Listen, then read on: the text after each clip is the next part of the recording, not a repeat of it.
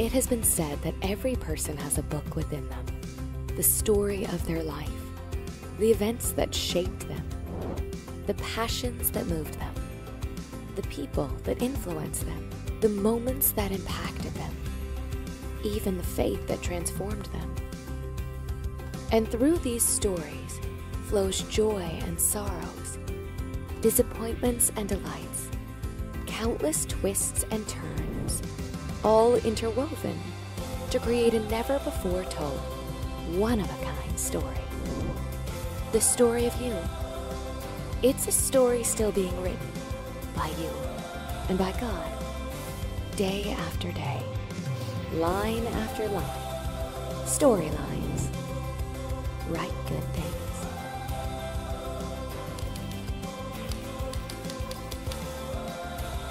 Setting: a late night in a hotel lobby in London, 1924. Characters, in order of appearance.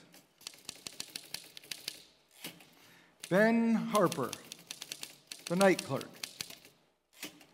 Lois Wellston, a rich widow. Roger, her husband. Rather, her soon-to-be husband, soon-to-be her fourth husband. Fritz Babcock, a hotel guest. A policeman. You know, there's more than one way to communicate a story. In fact, most of us, the way that we communicate a story is how we simply tell it. We share it. And it's a great example this morning, even having Alan and Sue with us, the fact that the greatest story ever is told the best way, sometimes just verbally and audibly. But we also don't just tell stories, we also write stories. That's the essence of books and the novels that we read and things like that. They are all things that have been written down. But then there is another way that we can share a story too, and that is to act it out. And that's what we see in the movies, and that's what we see in the television. And sometimes that's what we see in the theater. If you want to go see a play, we act out a story, and that really may be the best way for us to tell the story of ourselves, because we are literally acting it out on the stage of life as we go right now. And so the story of you can easily be compared to the story that we'd see on a stage or in a play. But if you're going to have a great play, if you're going to have a great story, what does it take? Well, first of all, it takes a good storyline. I mean, we want it to have action, we want it to have intrigue, we want it to have suspense, we want it to have a great plot with twists and turns. And so we're looking for a great storyline. But even a great storyline is not going to work unless you have good characters. In every play, every manuscript is dependent upon good characters. And if you pick up a manuscript, and if you've ever read through a play, and I used to lead and direct plays in the past, play manuscripts are not the easiest thing to read. But at the beginning of a play manuscript, you open it up and it will usually give you the setting, and then it'll give you the cast of characters, often in order of appearance. But it's just the people who are going to appear in that play. Sometimes the author includes a few brief remarks about that character to help you as the play director, the person reading it, have an understanding of who he's like or what he does in the story. The best playwrights don't actually do that because they write characters with so many levels and layers and depth that you get to know them as the story goes on stage there. But the truth of the matter is you can't really have a play without characters. Otherwise, you just have a stage full of props. But you can't have a story of your life without characters either. And your story has its own cast of characters. It's the people who have come in and out of your life, some who have come and gone, and some who are still there today. But there are the people, major and minor, good or bad, heroes, even sometimes villains, some in lead roles, some in supporting roles. But your story, like any story, hinges on the characters of your story. And so as we get started this morning, I ask you to do a little exercise here. You can write this down. You can do this in your mind. It's up to you. But who would you say are the 4 or 5 or 6 major characters in your life, the people who have had the greatest impact on your life. Because we want to talk about them today and how they have affected your story. Because the story of you has been impacted by those people who are in it. Now, we've been talking about this story of you, and as we started at the very beginning, we said the story of you is not a timeline of the events of your life, although it does include the events of your life. But the story of you is all of these components, these elements, that factors that have combined and have become who you are. And we've mentioned several things. Let me just review a little bit this morning here. We talked about our crafting.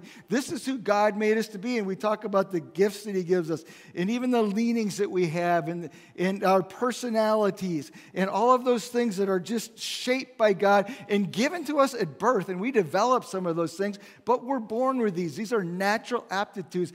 That's part of our story. Our past is part of our story.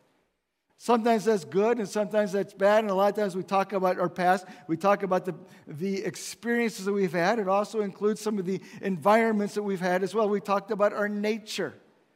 And sadly, all of us are born with a sin nature, and that actually impacts and affects our story too. But we also have the Holy Spirit who comes and redeems us and gives us a new nature.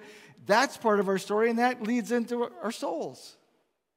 And our stories are spiritual at the core because we were made in the image of God, not to look like God physically, but to look like God spiritually.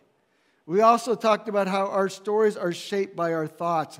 In those things, that conversation, that monologue that runs through our mind constantly, and how that shapes us and how that affects us. And we talked about how our culture actually affects us too.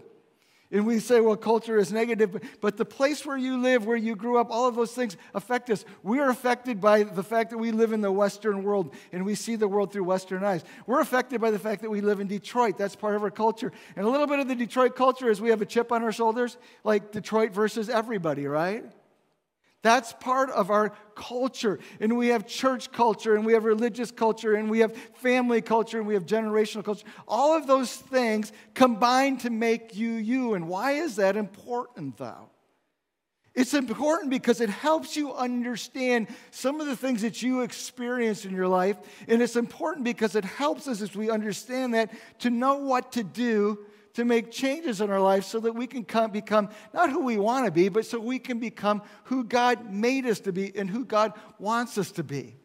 When we go through Re-Engage, we do a lot with our stories, and we talk about this, and we share these stories. And if you've been through Re-Engage, I think you probably understand even more what I'm talking about here. It's all of these things that come together, and they form us, and they form even our relationships, but those relationships form us too. And so we want to look at those relationships and how that affects our stories, or the characters in our stories. And so we could add that to the list of story elements, our relationships. See, the person you are right now has been dramatically shaped by the people who have been a part of your life, both in positive and negative ways. So let's talk about who those people are. Let's talk about how they have influenced you up to this point. And let's talk about how we can be intentional about the characters in our stories, in these relationships that we formed. But before we do that, I want to ask you to do something else. I want you to think just for a moment of those people that you listed to start with, those 4, 5, 6 people. How have those people impacted you? What did they do, but how has it changed and how has it affected your life? And you could be thinking about that as we go to our story today in 1 Kings chapter 2. And we're going to start reading at the very first verse there. And as you turn there, as you're thinking about that question there, how people have impacted you, let me just give you the backstory or the setting, if you will, for what's happening here. David is actually dying. He's on his deathbed, and he's calling in his son Solomon. But prior to this, another son by the name of Adonijah, who has looked at his father dying and said, you know what? He's about to pass on. I'm going to nominate myself to become the next king here. And so he had put together a little bit of an uprising, and he had declared himself to be the king. Well, the people in the kingdom knew that David was dying. They didn't really know what was going on. And so Adonijah says, I'm going to be the king. And everybody's like, okay, that's fine. And so the people start to follow Adonijah. Well, this wasn't David's plan. It wasn't God's plan. And Nathan the prophet, you might remember him from earlier in David's story, he gets wind of this. And so he actually goes to Bathsheba, one of David's wives, and said, hey, did you know that Adonijah has kind of taken the throne here? And Bathsheba is like, no, but my son Solomon's supposed to take the throne. And so the two of them go to visit David, not together, concurrently, actually in sequence there. And they tell David what's going on, and David's like, no, that's not the plan. The plan is for Solomon to be the king. And so Solomon has just been made the king when David calls him in here. And what David is basically doing in this story is he's giving him his last words. And so we have these two characters in the story that we can start with. We've got David and we've got Solomon. But as we read this story this morning, we're going to add 3 more characters as we go, and they're going to be really, really important. So read with me here in chapter 2, verse number 1. When the time drew near for David to die, he gave a charge to Solomon his son, and he said, I am about to go the way of all earth, he said. And so he gives some advice here. First of all, be strong. Know what you stand for. Have courage of your convictions. Face off and overcome adversity. Strength is always measured against adversity. We don't know how strong we are until we see how much weight we can lift, but adversity defines strength. So he says, be strong, act like a man. And I don't think this meant to, beat on his chest and walk around with a swagger or get a big pair of boots or get a dog or anything like that. When he talks about being a man, he's like being a person of restraint, of discipline, a person of wisdom, a person who's respectable, a person who treats people well. And so he gives 2 pretty standard pieces of advice. Be strong, act like a man. Then he goes on in verse number 3, and observe what the Lord your God requires. Walk in obedience to him. Keep his decrees and commands, his laws and his regulations, is written in the law of Moses. Do this so that you may prosper in all you do and wherever you go, and that the Lord may keep his promise to me, which was, if your descendants watch how they live, and if they walk faithfully before me with all their heart and soul, you will never fail to have a successor on the throne of Israel. And we could summarize that by just saying his third piece of advice is, hey, take care of the spiritual in your life. Take care of your God relationship in your life. And this is pretty much what we would expect, what we might say to our own kids. Be strong, act like a man, make sure that you prioritize God in your stories. But then he takes a turn in his last words here, and it's a little bit, I think, unexpected, and in my opinion, maybe even a little bit weird, but this is what he says.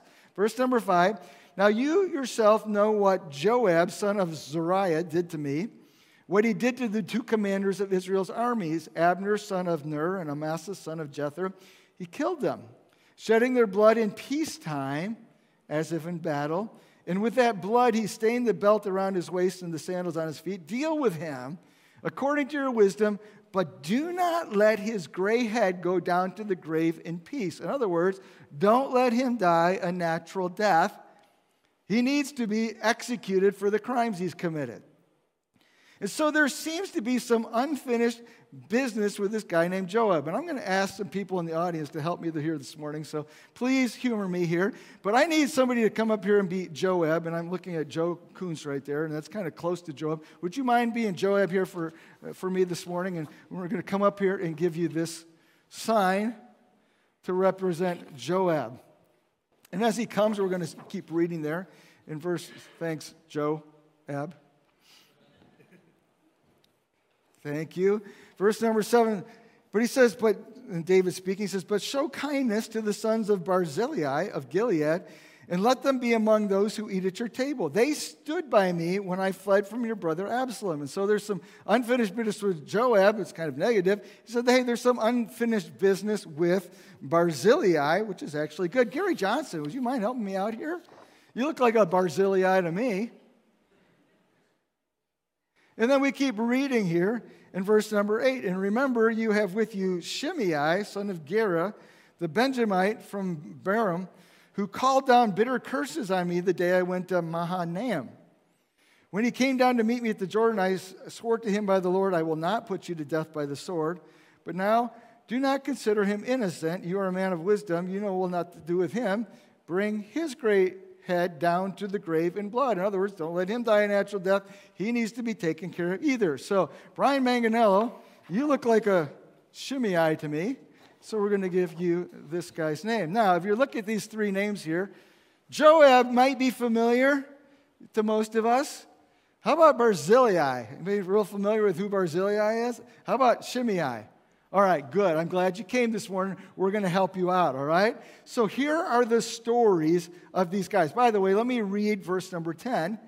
Then David rested with his ancestors and was buried in the city of David. So the very last thing that David says is, deal with Shimei. Okay? And then he's gone. So those are his final words. And so we've added these three guys to our cast of characters here, Joab, Barzillai, and Shimei. Let's talk about what they have to do with David and why they're a part of his story. If you go back into 2 Samuel 15, 16, somewhere in there, another son, not Adonijah, not Solomon, another son by the name of Absalom, while David was still king and was still somewhat healthy, decided that he wanted to be the king. And he organized a coup, and he actually overthrew David. And David was chased out of the palace, and David was chased across the countryside and fled in exile just to spare his life. And all three of these guys had something to do with that story. Well, the first guy, Shimei, when David was running, we're going to work with these in reverse order here, and since they're up there this way anyhow. When David was running, Shimei met David and his entourage, and they're escaping Jerusalem in the forces of Absalom here. And Shimei comes out, and he curses David, and he throws stones at him, and he mocks him, and he basically just rails on him. And the entourage with David's like, hey, you don't have to take that. I know we're running, but you don't have to take that. And David's like, nah, just let him be. Like, who knows what he's saying? But it's like David had bigger things on his mind than worry about a guy named Shimei. Well, eventually, the overthrow was thwarted, and David came back to Jerusalem, and guess who met him on the way? Shimei. To say, oh, I am so sorry. I shouldn't have done that. I feel really bad about what I said, about the rocks that I threw. And David and the people are like, you shouldn't let him off the hook. And David's like, you know what? Good things are happening now. We're just going to leave it as it is. And he goes back to take the throne there. And so that's the story of Shimei. The story of Barzillai, when David ran and he actually had to go across the Jordan and to try to get respite, to get away from Absalom, Barzillai met him there. I don't think they were friends or even knew each other, but Barzillai was a guy in his 80s, by the way, and he met David and said, you know what, you got problems here. And here's what it actually says about Barzillai. He said he brought bedding and bowls for David. In other words, he looked at David, who was in duress, and said, I got to take care of this guy. And he brought bedding, a place for him to stay, and he brought bowls, he brought food for him to eat, and those people with him. And Barzillai stepped into David's story at the worst possible moment to give him some encouragement. Then we get to Joab. Joab was actually the second in command. I mean, he was the head of the military, served under David, and Joab was actually the one who quashed the rebellion here. But when he quashed the rebellion, he killed Absalom, David's son, even though David had said, do not kill him. But Joab took matters into his own hand, and he quashed David's son, and David said, okay, you did the wrong thing here, and so he replaced Joab, who turned around with a guy by the name of Amasa. We just read about that. Joab turned around and killed Amasa too. And so we have this kind of weird relationship here. So those are these three guys in the story, but these three guys in David's story show up in each of our stories too. And let me explain. We start here with Shimei. We're going to give you a new name here, Shimei. Shimei, you don't know him as Shimei, you know him as the stone thrower. The guy in your life who likes to throw stones. Do you have any people like this? The guy who likes to be the critic, that's out to get you, that seems like he enjoys making your life miserable. He's the nitpicker. He's the one who finds fault and failure. He's the one who tries to make you look bad. Ever experienced that? So we have Shimei's in his life. And why does he do that? Well, because he has his own problems. And evidently, by throwing stones, he can feel better about himself. Maybe that can empower him and make him feel better about himself, or at the very least, it can deflect and distract so people aren't staring at him. But he's the guy who attacks others because he's all about himself. He's the guy who's willing to take advantage of somebody else for his own good. He's the guy who actually says something really nice to you while you're there, and the second that you turn your back, there's a knife in it. Or he's the guy, when things are going bad, disappears unless he shows up to say, well, you should have asked me because I could have told you better. Know anybody like this? We all have Shimei's in our lives. These are the people that may be in our families. They may be in our workplaces. They may be in our friendship circles. They actually show up in churches too. But you need to beware because Shimei's will do great danger to you. And what was David's advice to Solomon? I didn't deal with him, but you need to. In fact, you need to have him eliminated. That seems extreme, doesn't it? But David's point is this person will do great damage in your life, Solomon, if you let him live there. Well, then we go on to Barzillai. And fortunately, we have the nice guy, and so we're not going to call him the stone thrower. We're just going to call him Mr. Bedding and Bowls. Because he's the guy who shows up in your story when you need somebody desperately. And maybe you've had these experiences too. He's the guy who comes when you're at your lowest. When you're beat up and when you're bloody and when it seems like the whole world is against you. And he's the guy who shows up and says, the whole world's not against you because I'm here with you too. And maybe you've had that moment when somebody walks through a hospital door. Or maybe you've had that moment when somebody shows up with a meal. Or maybe you've gotten that phone call and somebody says, boy, I know you're beat up right now. I just want you to know I'm with you. I'm praying for you. And they bring the bedding and they bring the bowls. And you know what? All of us in our stories, if we're honest, we've had those people too. And don't you wish you had more of them? And I think about those people in my story, Pete and Cheryl and Kevin and Susan and Tom and Joy, who came at the lowest point in my life and said, you're not alone. You're not alone.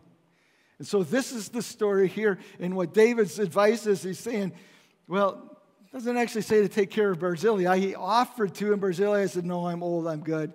But what David is saying is say, take care of his sons because these are the people that you need in your life. Invest in these kind of relationships.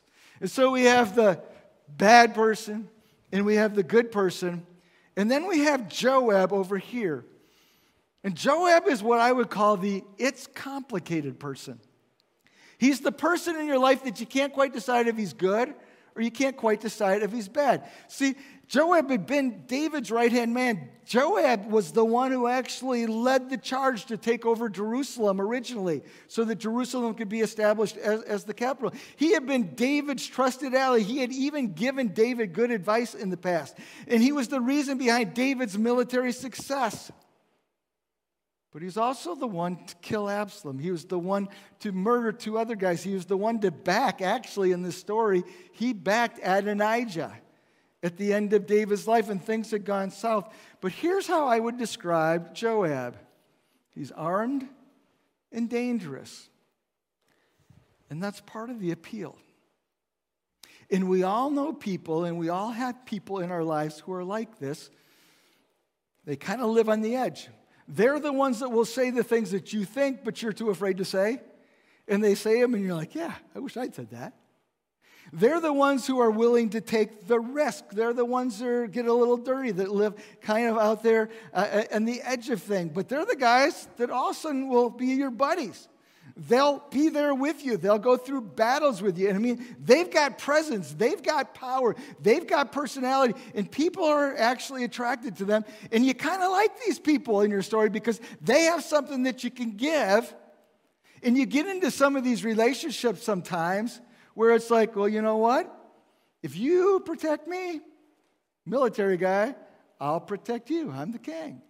And we get into some of these relationships where there's this reciprocity. It's not healthy But we stay in these relationships because of what we can get out of it. And sure, it's going to cost us a little bit, but we're good with the transaction because of the benefit. Sure, we know this guy's a little bit of a loose cannon. He's got a temper. He's impulsive, or he lacks self-control. He can be dangerous when he's crossed, but that's okay. I'll just keep him on my side, and we'll be okay. But what was David's instruction on this guy? Well, it was the same as it was on this guy. Get rid of him. Get him out of your life. Thanks, guys. So how do we take all of this? And how do we relate it to my story and to your story? Because these guys, the stone thrower, the betting and bowls person, the armed and dangerous, they are all part of your story too. So let me just leave us with 4 ideas here this morning. The first thing is this: you need to make your relationship with God your first priority. You need to make your relationship with God your first priority. Don't lose that in this story. What's the first advice that God gave to Solomon? Hey, follow God wholeheartedly. And when we talk about the relationships in your story, there's no relationship more important than your relationship with God. And if you've never settled or established that relationship with God through Jesus Christ, that is the most important thing that you can do. Because when you get that relationship in order, other relationships will be easier to keep in order. In fact, we could say it this way: your relationships with others will not be what they can be if your relationship with God is not what it should be. Your relationships with others will not be what they can be if your relationship with God is not what it should be. Secondly, you need to understand just how much impact the characters in your story have. And we all get this at some level. You know, we heard this growing up: be careful who you make your friends, because your friends have influence on you. Your friends can actually lead you in bad directions. Your friends can actually get you to do dumb things. And most of us have experienced that, where you've done something really stupid. And why did you do it? Because you were influenced by the crowd that you were in. And so we understand it from that standpoint. But we also need to understand it from this standpoint: is our friends actually affect the way that we view life, how we see things, even the attitudes that we carry. Our friends affect that, and we start to think like, look like, sound like our friends oftentimes. And so we need to be aware of how they actually impact our stories, both for good and for bad. And this is what's going on here. David's saying, hey, you need to stay away from the Shimei's. That's not going to be good for you. You don't need somebody who's continually taking pot shots at you, throwing grenades. In fact, you actually have the power, and you have just cause to completely eliminate this guy from your story. And why is David saying that? Is because this guy will affect your story. The same thing with Joab, and it's even more obvious with Joab, who's running around with spears and daggers and things like that. But the truth of the matter is that we all have people who walk in and out of the pages of our stories who have tremendous impact. And we need to stop and say, well, what impact do they have? And this could be anybody, and I'll just pick one as an example here. Like Dad, the father in your story. What impact has he had? And some of you maybe grew up in a great home and you had a great relationship with your dad, and maybe he was like your biggest cheerleader, or he was a friend. But others, maybe dad was absent, either physically or emotionally. Or others, maybe dad was abusive and manipulative and always diminishing you. But whatever that relationship was, it has affected you and your story. And you need to be aware of that. So when we talk about roles and stories, we're not just talking about, well, this is my boss, or this is my dad, or this is my partner, or this is whatever. It's not like, this is my maybe stone thrower, this is maybe my encourager, my betting and bowls person. And we need to start realizing what roles people played. I think about this when I talk about my dad. And for my dad, for me, my dad was a positive. He was a great example. He was He was a good dad, but you know what? As I got older and started to look at my dad, I started to realize something. My dad grew up in a home where he was, in fact, he said this. My father looked at me one day and said, "You'll never amount to anything, will you?" And my dad took that with him his entire life. And my dad spent his entire life trying to prove to the world that he was amounting to something. But he needed to understand, and I'm not sure that he ever did, he needed to understand the role that he played in that story. And so I would say to us this morning, as you look at your category of people, who are the people that are the negative, the Shimei's, that say, you know what, they just don't need to be part of my story? Who are the people who are the Barzillai's, like, yeah, I need more of those people in my stories? But what about these Joabs? It's so complicated, isn't it? And I think that's one of the difficult parts of our stories. It's because there's a lot of people in our stories that we just can't get rid of. Your parents are your parents. You just can't get rid of them. Your boss is your boss. I guess you could quit, but you probably can't get rid of your boss. Your neighbors, unless you want to move, are still going to be your neighbor. We have these people in our lives that we can't get rid of, and it complicates us. So what do we do with that? You need a plan to deal with the various types of characters, especially when they fall into the "it's complicated" category. So let me just suggest three things quickly as we finish up here this morning. The first thing is this: you need to negate the negative. If you could physically avoid a relationship that's really bad and harmful, that's good. But you may not be able to do that. And you may not be able to do that because of simple things like grace and kindness, but you can still distance yourself in appropriate ways. You may need to step back emotionally, you may need to step back mentally, or you may need to even prepare for the encounters that you have. You can establish some boundaries, and you can just say, you know what? You're not coming any further here. And they don't have to be physical boundaries, and they don't even have to be spoken boundaries. They can be boundaries over your own heart, where you realize that that person can do damage to me, but I can't listen to that person. I need to listen to God, the song we sang earlier. Who are we? And so we negate the negative. And maybe all of it, maybe if you've got a lot of harmful messages or abuse or whatever in your past, you need to start pushing back against that with truth in your story to say, no, what is actually the truth here? And to negate the negative. Now, that doesn't mean that we walk around and we try to be adversarial or push people off by the way that we conduct ourselves. In fact, you might even have to offer forgiveness. Sometimes we say, though, you know, I need to forgive and forget. Well, you need to forgive, and we need to forget as far as letting go of it, but you can still remember. And that's what happens here with David, is David forgave in a sense, but it's like, you know what, I still remember. And there may be people in your life that you have to say, you know what, I still have to be careful here. An apology ends the debt, but it doesn't end the memory, and it doesn't regain trust. And sometimes we just have to be cynical in a healthy way, if that makes sense. To say, okay, I need to be really, really careful. Negate the negative, and if you've got people in your life that are like that, take steps, not to oppose them, but take steps to offset the impact that they're having in your life. Secondly, you need to pursue the positive. When you find those people in your story that breathe life into your soul, that encourage you, that you enjoy being with for positive reasons, that you walk out of the room and you're like, boy, I'm glad I connected with them today. That when they call on the phone and you see their name come up on the screen, you're like, oh yeah, good, I'll take this call. Wherever you know those people, pursue those relationships. And by the way, you can be that relationship too. But pursue the positives. The betting and bowls person, you need those people in your life. And if you've got them in your life in the past and maybe you've kind of lost track of them, maybe you need to pull them back into your life. And then thirdly, you need to be very cautious with the complicated.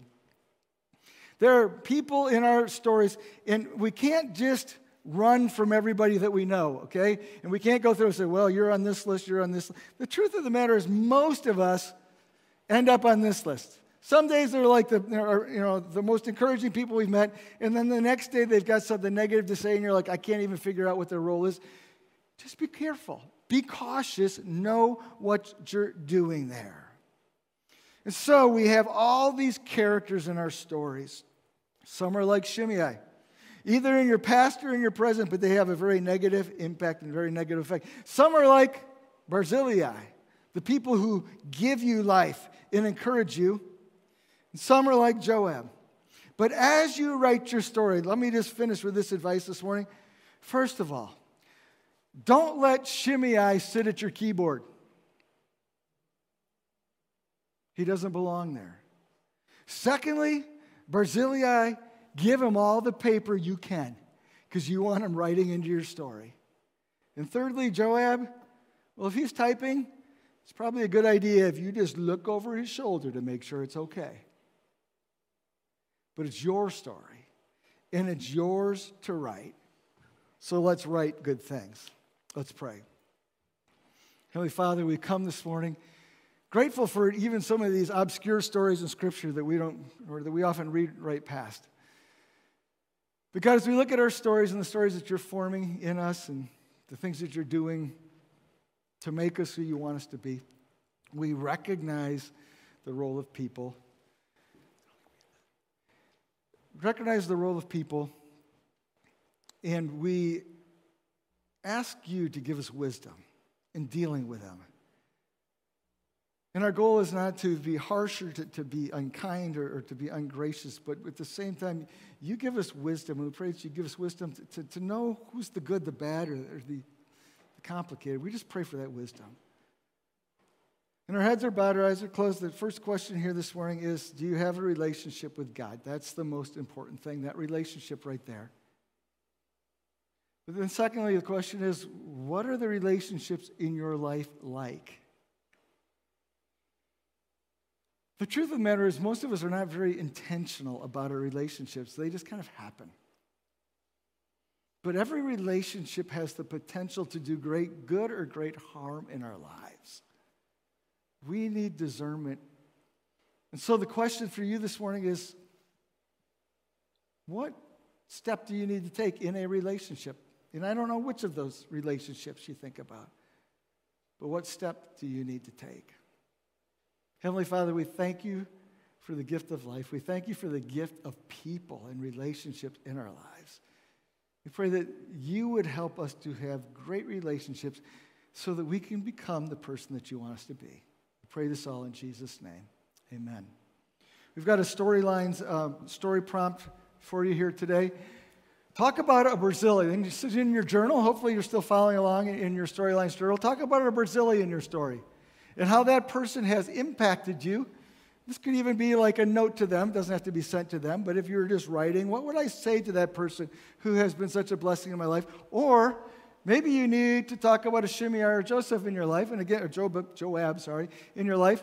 This doesn't need to go to them, but maybe you need to think through how that person's affected your relationship so that you can get some healing, so that God can write into your story. So I encourage you with that. And then I want to finish this morning here with an announcement, and I am going to try to read this and make it through.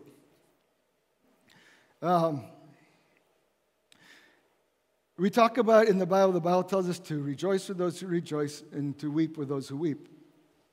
And this morning, I'm going to invite you to weep with me. Several years back, some of you will remember, we did an event called Kickball for a Cause with Salama School, a school for blind kids in Uganda, basically. Some of them abandoned by parents, some of them parents just can't educate them, and so they send them to this school so they can be educated, and it's a Christian organization. And I got a text from my daughter on Friday, but last Tuesday there had been a bad fire at Salama School. In that fire, 11 girls were killed. 6 are still hospitalized. And so I've had some contact with the headmaster of the school, Francis, and sent him a text. And I got a voice message back from him yesterday saying, you know what, it's been a great tragedy, but we're going to go on. But I want to invite you to pray for them this morning. Incredible loss. And I want to invite you to pray for my family too. The connection to Salama School was my daughter, Lindsay, who studied abroad in Uganda for a semester. And as part of her program, she did a practicum at Salama School. But the girls she worked with were the girls that lost their lives. And she's hurt. And so I hate to end on like a low note this morning. But I would just ask that you would remember Francis, the headmaster, these families who've lost kids in this school, and they've just got all kinds of things to deal with. They're waiting to get the remains back of these kids once they've been identified, and they'll do a funeral, and then they'll be sent to their families. But I just would pray for your prayer and ask for your prayer. And I just pray that we would be faithful in praying against the enemy. He's evil, and he does great harm. But we know that God is bigger and that God overcomes. And let's pray that God's grace in this story, and by the way, they think this fire may have been deliberately set. They're not sure. But let's pray that God will somehow do something unexpected and fantastic in this story. So would you pray with me this morning, and then you guys will just sing us out of here if that's okay. God, we don't get it. And we hurt and we grieve right now. We're grateful for the fact that we believe there's 11 little girls with you now. And we know that they can see for the first time. And yet the hurt that we feel is just horrible. I pray that you give us wisdom to know how we can be part of the family, how we can support believers in another part of the world. And I pray that you would just do something incredible in this situation, that out of this evil, incredible goodness would come. We don't know what that looks like, but we ask that from you. And we pray this in Jesus' name. Amen. Will you stand with me this morning again? Alan and Sue, I'm so glad that you guys are here. Thanks for sharing. They'll be in the lobby afterwards. You can take a look through our goodie bag, too, to see the evolution of gospel recordings. Thanks to all of you here. Let's be encouraged, though, in the fact that we have a God who loves us and walks with us and grieves with us in our moments and rejoices with us in our moments as well. You're dismissed.